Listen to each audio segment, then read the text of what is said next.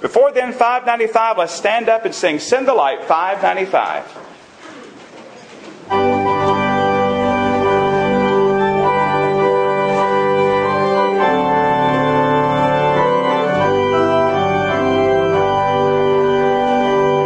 There's a call comes ringing o'er the restless wave. Send the light, send the light. There are souls to rescue, there are souls to save. Send the light, send the light, send the light. The blessed gospel light, let it shine from shore to shore. Send the light, the blessed gospel light, let it shine forevermore. Now before we sing that second verse, I want to hear all those basses out there. I want to hear you men singing, all right? That echo and that chorus, all right? Let's try verse 2. We have heard the Macedonian call today. Send the light, send the light, and a golden offering at the cross we lay. Send the light, send the light, send the blessed gospel light, let it shine from shore to shore.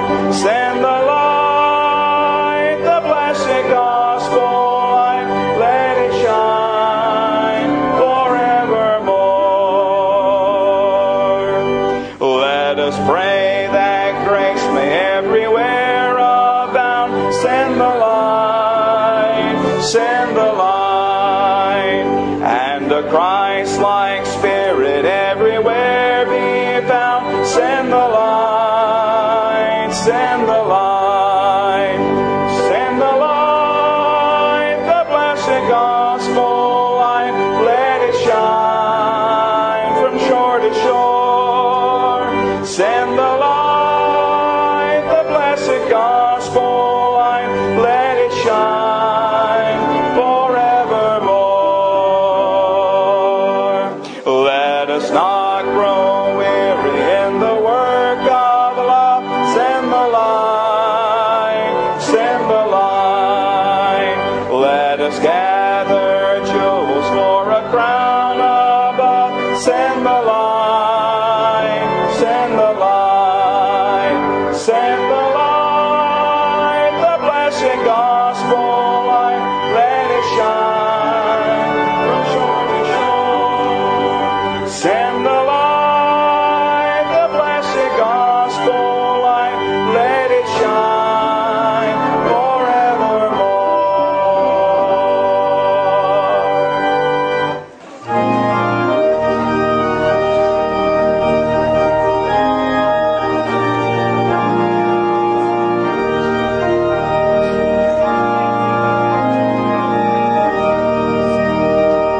We have come into His house and gathered in His name to worship Him. We have come into His house and gathered in His name to worship Him.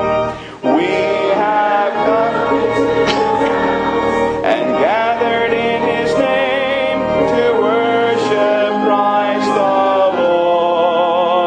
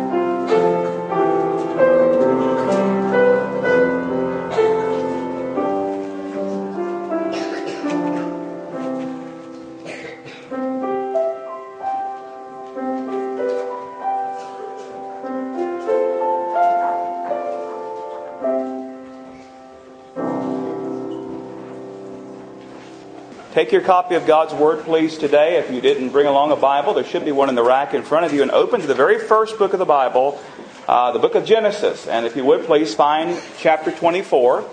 We'll be there for the most of our time today, so you want to leave that open in front of you. Genesis chapter 24. Dave Earley, in his book 14 Secrets to Successful or to Better Parenting, Powerful Principles from the Bible, writes this.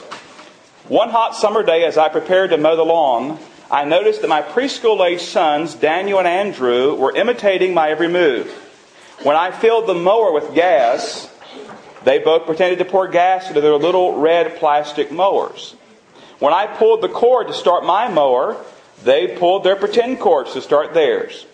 When I pushed my mower out into the grass, they pushed their little red mowers into the grass. When I turned at the end of the yard, they turned at the end of the yard. When I stopped the mower to wipe sweat off my forehead, they both stopped to wipe sweat off their foreheads. It was all very cute. Then he says, on that particular summer day, I felt a rush of pride as my sons imitated my every move. That is, until they saw me grumble and kick my mower because it wouldn't restart. And they both grumbled and kicked their little plastic mowers. Ever been there, moms and dads? Yeah, I have too. Parenting is serious business. We need all the help that we can get when it comes to parenting. And today we're going to be helped in this area by joining our man Abraham again. Last year we were looking at Abraham, a sermon series called A Faith That Follows.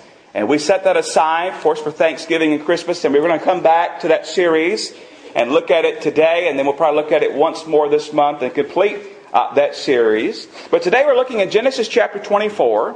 And you'll notice, if you've already gotten there or when you get there, that it's a very long chapter. In fact, you'll notice Genesis chapter 24 has 67 verses. More space is taken up with the subject of Genesis chapter 24 than is given to the very creation of the world.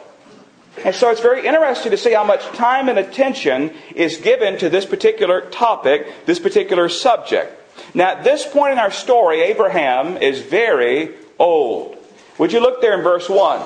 It says in Genesis chapter 24, verse 1, Now Abraham was old, well advanced in age, and the Lord had blessed Abraham in all things. Now we know by looking at other scripture and comparing some things that Abraham was 140 years old at this time. Now remember, he began walking with God, the walk of faith, when he was 75. And so you do the math, he's been walking with the Lord now for 65 years. At this point in the story, Sarah is dead. His beloved wife Sarah is dead. And after all these years, and all these blessings, and 65 years of walking with God, what is on Abraham's mind? What is he thinking about? What is he focused on? Well, let's look at the several next verses and see what he's thinking about. Look at verse 2. So Abraham said to his oldest servant of his house, who ruled over all that he had, Please put your hand under my thigh. He's getting ready to have him swear an oath. That's the way they did it back then. Unusual to us, normal to them. Verse 3, And I will make you swear by the Lord, the God of heaven and the God of the earth, that you will not take a wife for my son from the daughters of the Canaanites among whom I dwell. But you shall go to my country and to my family and take a wife for my son.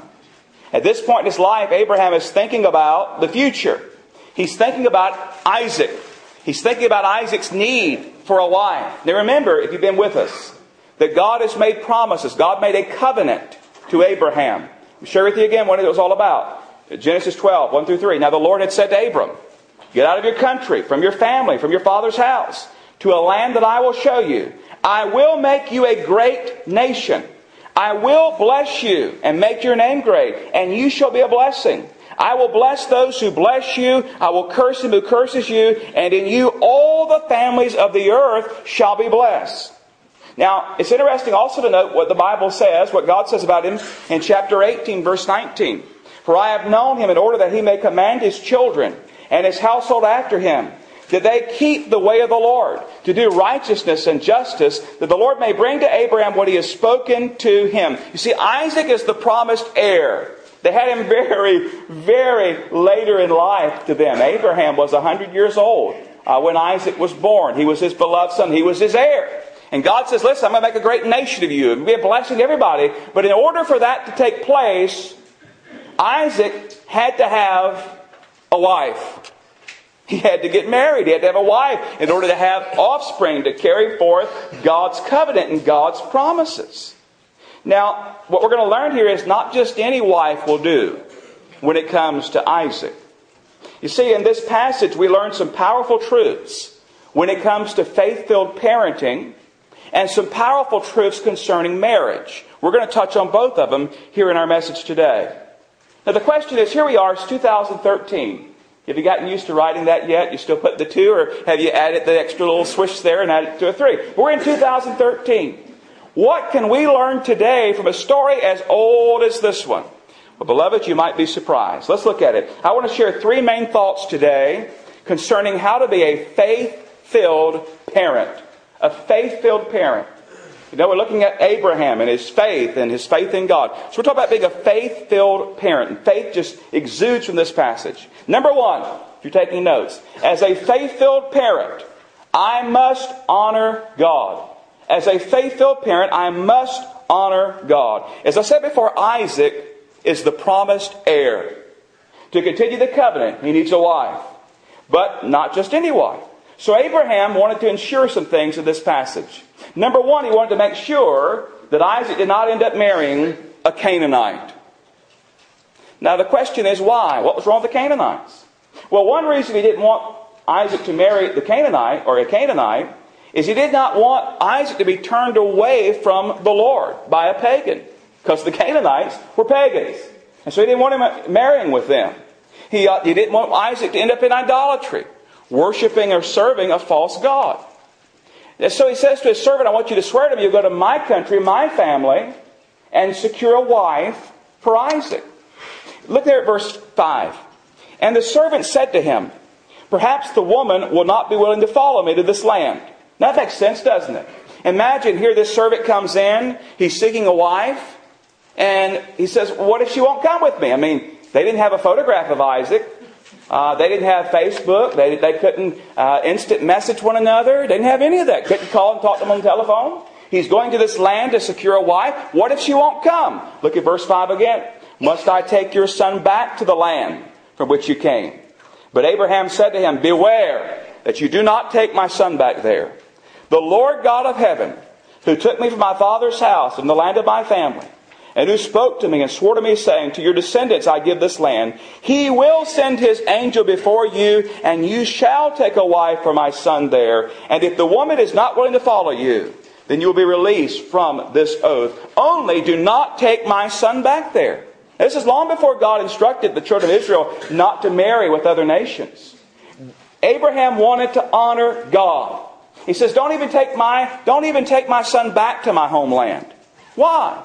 Well, they're right now living in the land of promise. God had led them here. And he didn't want to even risk the fact that maybe Isaac would go back and Isaac would find a wife or a woman he liked. They'd fall in love, but she would not be willing to leave that land. That would be very tempting for Isaac to say, you know what? I'm not going back to the promised land. I'm staying right here in what he thought was his own promised land. He did not want a woman to turn Isaac's heart away from the Lord and away from the will of the Lord. And so we know things are real different today. More than likely, moms and dads, you're not planning or you're not arranging your children's marriage. I'm going to assume that today. The majority of parents today are not arranging it. Now perhaps you'd like to. You'd like to arrange your child's marriage. You probably heard that it takes 2 to make a marriage, right? It takes 2. An anxious mother and a single daughter. 2 to make a marriage. While in our day and age, in our country where we live today, we don't arrange things for our children. We certainly influence our children, don't we? Don't answer out loud, but what kind of person do you want your child to marry? Someone handsome or beautiful? Someone successful, wealthy? Someone who will make you, as the parent, look good? Maybe expand your contacts. Did you notice who Abraham wanted for his son Isaac? You read it there. Look at it again. Look at verse 7. Look at the faith of Abraham. Look at his desire. The Lord God of the Lord God of heaven, who took me from my father's house and from the land of my family, and who spoke to me and swore to me, saying, to your descendants I give this land. Notice the next part. He will send his angel before you, and you shall take a wife for my son from there. Do you see the faith? You know who Abraham wanted for Isaac? He wanted God's will for Isaac. He wanted the one the Lord had for Isaac. He wanted the one the Lord had prepared to join and be a part of this covenant and this promise. Abraham wanted God's choice for his son. He wanted God's will. And as a Christian parent, be honest with yourself. What do you really want for your children? Now, don't answer out loud, but be honest with yourself. Think about it a moment. What do you really want for your children? Here are some possible answers. I want my children to be healthy. I want them to be happy. I want them to be successful. Some might say, I want my child or children to be a good student, to be a great athlete.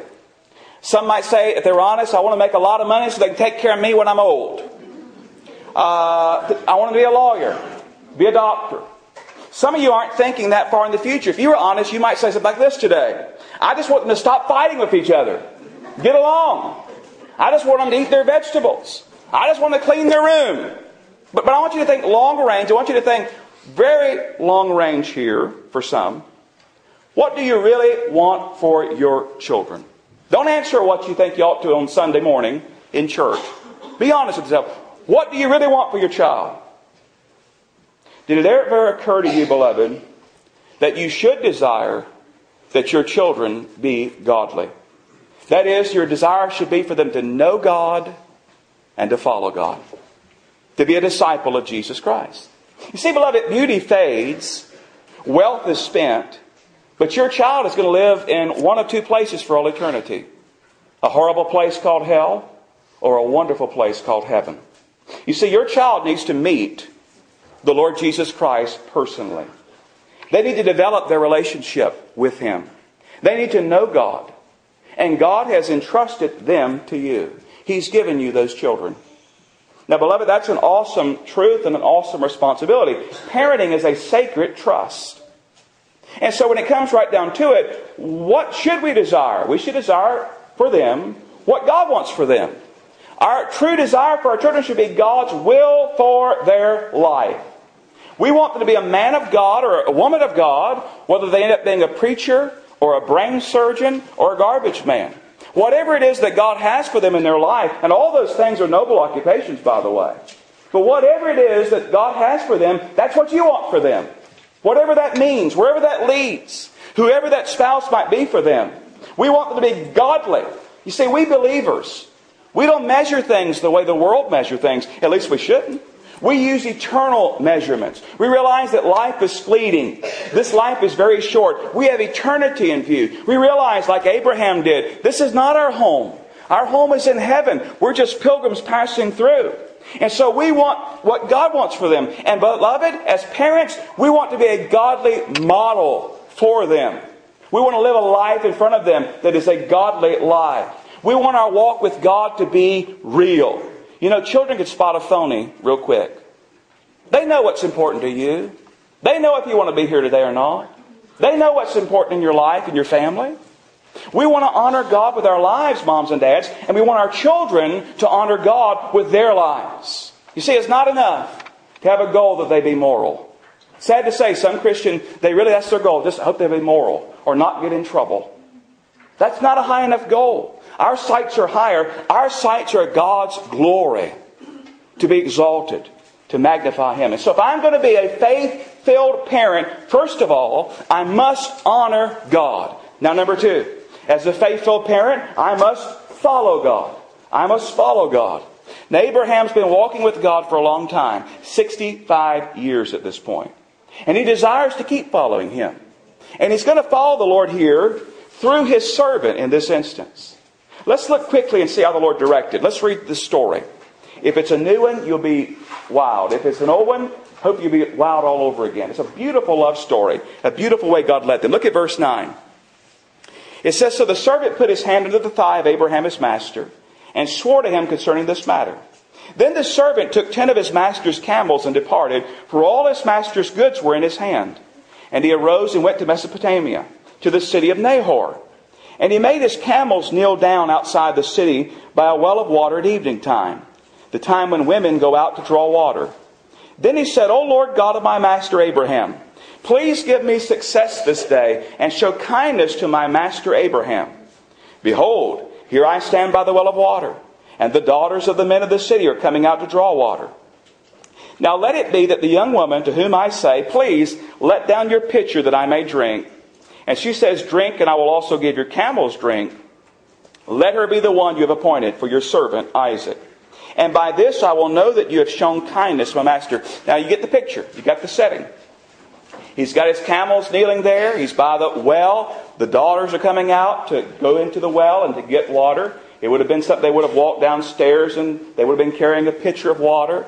And he basically prays, God, lead me, guide me, bless my master Abraham. Let it be the one I ask for a drink who says, you can have a drink and I'll get water for your camels. Let her be the one. Now look at verse 15. And it happened, before he had finished speaking. Don't you love it when God answers your prayers that quick? I mean, you hadn't even got to the amen yet, and he's already answered. Before he finished speaking, that behold, Rebekah, who was born to Bethuel, son of Milcah, the wife of Nahor, Abraham's brother, came out with her pitcher on her shoulder. Now, the young woman was very beautiful to behold, a virgin. No man had known her. And she went down to the well, filled her pitcher up, and came up. And the servant ran to meet her and said, please let me drink a little water from your pitcher, just a little. So she said, drink, my lord. Then she quickly let her pitcher down to her hand and gave him a drink. And when she had finished giving him a drink, she said, I will draw water for your camels also until they finish drinking. Now, it's real hard for me not to go into just what a wonderful lady Rebekah was. I may say that for another message somewhere in the future. But you realize what she's saying here. I've been reading, and a camel could drink anywhere, in what I've studied this week, anywhere from 5 to 25 gallons, I think it was, a camel. And he had 10 camels. This wasn't just watering some little cat somewhere. This is watering a camel. A bunch of them. So she's beautiful. She's a virgin. She's industrious. I'm giving you my outline for the next sermon, I guess. It says in verse 20, then she quickly emptied her pitcher to the trough, ran back to the well to draw water, drew for all his camels, and the man, wondering at her, remained silent so as to know whether the Lord had made his journey prosperous or not. So it was, when the camels had finished drinking, that the man took a golden nose ring weighing half a shekel, don't get any ideas, kids, and 2 bracelets for her wrists weighing 10 shekels of gold. So he presented her this beautiful nose ring, if there is such a beautiful nose ring, and I'm not a nose ring person either, so y'all just... We're not either. Bless you if you are. I have nothing against you, but I just personally... I just hope somebody bring me some gold is all I'm asking for now. Say if I don't like something, y'all keep bringing it to me. So I don't like gold. I don't like the Caribbean either, so anyway. Where am I at? Verse 23. And said, whose daughter are you? Tell me, please, is the room in your father's house for us to lodge? So she said to him, I am the daughter of Bethuel, Milcah's son, whom she bore to Nahor. Moreover, she said to him, we have both straw and feed enough and room to lodge. So she's very hospitable. Then the man bowed down his head and worshipped the Lord. And he said, blessed be the Lord God of my master Abraham, who's not forsaken his mercy and his truth toward my master. As for me, being on the way, the Lord led me to the house of my master's brethren. So the young woman ran and told her mother's household these things. Fast forward. They go and meet Laban. Laban's a very interesting character in Scripture. They talk, they exchange the story, tell the testimony. Next day, fast forward, verse 58. Then they called Rebekah and said to her, will you go with this man? Now think about that question. Will you leave everything you know, your family, everything, and follow this man to be the bride of someone you've never seen before? I see a lot of faith in Rebekah. She says, I will go. Verse 59, so they sent away Rebekah, their sister, and her nurse, Abraham's servant and his men, and they blessed Rebekah and said to her, look at this, they bless her. And it came to pass, our sister, may you become the mother of thousands of 10,000s, and may your descendants possess the gates of those who hate them. Little did she know just what God had in store for her. Verse 61. Then Rebekah and her maids arose, and they rode on the camels and followed the man. So the servant took Rebekah and departed. Now Isaac came from the way of Beer-lahai-roi, for he dwelt in the south. And Isaac went out to meditate in the field in the evening. And I can imagine knowing what was taking place. Men, how would you feel to know that somebody had gone to get you a wife? You didn't know what she's going to look like, what she's going to be like. I imagine there's a lot of meditating in the field, don't you? A lot of praying, a lot of seeking the Lord. But it says there in verse 63, he lifted up his eyes and looked, and there the camels were coming. Then Rebekah lifted up her eyes, and when she saw Isaac, she dismounted from her camel, for she said to the servant, who is this man walking in the field to meet us? The servant said, it is my master. So she took a veil and covered herself. And the servant told Isaac all the things that he had done. Then Isaac brought her into his mother Sarah's tent, and he took Rebekah, and she became his wife. And he loved her. So Isaac was comforted after his mother's death. What an awesome, true love story this is. Do you realize a lot of Bible scholars see a picture of salvation in this story? They see Abraham picturing God the Father. They see Abraham's servant picturing the Holy Spirit of God. And then they see Isaac as picturing the Lord Jesus Christ. And what happens is the father sends the servant to seek a bride, Rebekah, whom they see as us, the church, the bride of Christ, to secure a bride for the Son. What a beautiful picture. God the Holy Spirit goes forth seeking and calling and convicting and bringing people to a saving knowledge of Jesus Christ. And we are the bride of Christ, the church. What a beautiful picture that is. Friend, do you know Jesus Christ today? So you must meet Him personally. If not, let me encourage you today. Let me challenge you to repent of your sin and place your faith totally and completely in Him. See, if we're going to be a godly parent, a godly mom or dad, even a godly man or woman, godly young person, that starts by knowing God. And the only way to know God is through His Son, the Lord Jesus Christ. The Bible declares that all have sinned and fallen short of the glory of God. I'm a sinner. You're a sinner. We've all sinned. The wages of sin is death. But the Bible says that God sent His Son because He loved us so much. And the Bible tells us that Jesus loved us so much that He voluntarily gave His life on that cross and died for you. And if you'll turn from your sin and place your faith in Jesus Christ, He will save you. He'll make you a child of God. He'll forgive your sin. He'll give you a home in heaven. He'll make you a part of the bride of Christ. If you've never met the Lord Jesus, come to Him today. Come to Him today. Now, after you're a child of God, after you've been saved, you know what? Your goals for your children should line up with God's goals for your children. And when it comes to marriage, this is what this passage is primarily about, God's sovereignty and keeping the covenant. But marriage, and we learn lessons about parenting. What should our desire be when it comes to our children and their marriage? Let me just put it real plain. Our desire should be for them to marry a man or woman of God. To marry a man or woman of God. See, God's Word is very clear. Jot this reference down. 2 Corinthians 6:14. Do not be unequally yoked together with unbelievers. For what fellowship has righteousness with lawlessness, and what communion has light with darkness? We don't think a lot about yokes today, but you put a yoke on a set of animals for them to do work together, and you put them together. And the idea is believers should marry believers. It's just plain and simple. They should marry believers. It even makes good common sense, doesn't it? Because if you're a man or woman of God seeking to please God and honor God and live for God, and you marry someone who does not even know God or has no desire for God, there's going to be conflict and heartache from day one. And so we should desire for our children, first of all, to know God themselves, and then to marry someone who knows God and loves God. So our desire is for them to marry a believer. Now listen, young person. Only date someone whom you really could marry. Look for someone who loves God. Look for someone who desires to honor God. And seek to make that a person that you are looking for in your life. And trust God and pray. And don't get in a hurry. But give it to the Lord. Now, moms and dads, look around.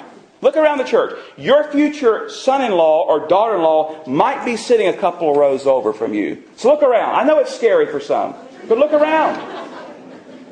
It's happened here before, hasn't it? There's couples here that are sitting together as man and wife. They used to sit somewhere else in the family, right? And then they started sitting together. Then they ended up together. Now listen, what I'm saying to you is this. That might be the case. Your child's spouse might be here. That might be hundreds of miles, might be thousands of miles from here. But here's what I want you to understand, moms or dad. Start praying for him or her right now. Start praying for your child's spouse right now. Now think about that. You say, well, my child's just a baby. They're just 5, 6, 7. You can begin investing right now in your future grandchildren, your future great-grandchildren, those who will come after you. Begin praying for your children's spouses right now. You may not know who they are, obviously, but you begin praying God's blessing upon them. You pray for their moms and dads as they bring up those children. Pray for their purity. Pray for God's blessing on them.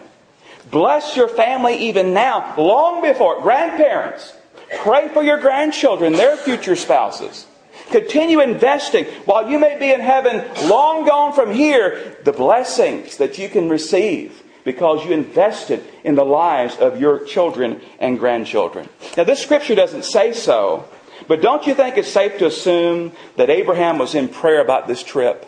I think he prayed about it before he talked to the servant. I think he prayed while the servant was gone. I think Isaac was praying about it. Oh, Lord, please don't let him bring back this and that. But anyway, they were praying, I'm sure, bathing this in prayer. And he had great faith in God's direction. He will send His angel. He will show you the one. Great faith. And if I'm going to be a parent who honors the Lord, I first of all must honor Him, and secondly, I must follow Him. If we're going to be faith-filled parents, we must honor God, we must follow God, but there's a third thing here. If I'm going to be a faithful parent, I must trust God.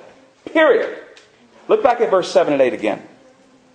Abraham says, the Lord God of heaven, who took me from my father's house in the land of my family, who spoke to me and swore to me, saying, to your descendants I will give this land. He will send His angel before you. You shall take away from my son from there. But look at verse 8. And if the woman is not willing to follow you, then you will be released from this oath. Only do not take my son back there. Now Abraham had great faith. But notice that his faith, that his trust in God, was in God no matter what. In other words, he says, listen, if she will not come back with you, God will make another way. God will keep His word. God will keep His promise. He was going to trust God no matter what. He had great faith. Trust God. Do you honestly want your child, your children, Mom and Dad, I want you to hear this. Do you honestly want them to be disciples of the Lord Jesus who follow the Lord's will no matter what? Now, what happens sometimes, say, listen, I want my kids to follow the Lord and love God, but I don't want them to be a missionary. I don't want them to move out of the state. I don't want them to get too far. I don't want them to marry a Yankee. Or, I married a Yankee. I can get away with saying that y'all can't. I don't want them to end up doing this. I don't want them to end up going to this school. I don't want them to end up doing... You fill in the rest. Can you honestly say, listen, I want my child to follow the Lord, honor Him, serve Him, no matter what. Period. If you cannot say that, Christian, then what you've done is revealed some real issues in your own life. It's interesting. 3 John, little book. 3 John 1:4 says this. I have no greater joy than to hear that my children walk in truth. Now that's true in that case concerning spiritual children. Those that you've led to Christ. That's primarily what he's talking about there, I believe. But if it's true in the spiritual realm that you're delighting that those you've led to Christ, your spiritual children are walking in truth, how much more should it be that your physical children are walking in the truth? They know Jesus. They love Jesus. They're serving Jesus. Is it your greatest joy in life to see your children walking in the truth? If not, why not? If it's not living for God and His glory, then something is wrong in your life, Mom or Dad. It shows that your priorities are not right. And as a mom or dad, you might need to come today and say, listen, Lord, I surrender my life to you. I surrender my children to you. I surrender my future and their future. I give you our family. I give you our all. Lord, we want to honor you. We want to follow you. We want to trust you. Use my children however you want to use them. I'm going to trust you no matter what. See, for some, your goals need to change. Your priority needs to change. Your outlook needs to change. Matthew 6:33 says it this way, but seek ye first the kingdom of God and His righteousness. A lot of people say, oh, I'll seek God's kingdom. It's fifth on my list. It's sixth. No, it's first. Seek ye first the kingdom of God and His righteousness. God is to have first place in your life and in your family's life. So be honest with yourself today. Do you really want your children to honor, follow, and trust God no matter what?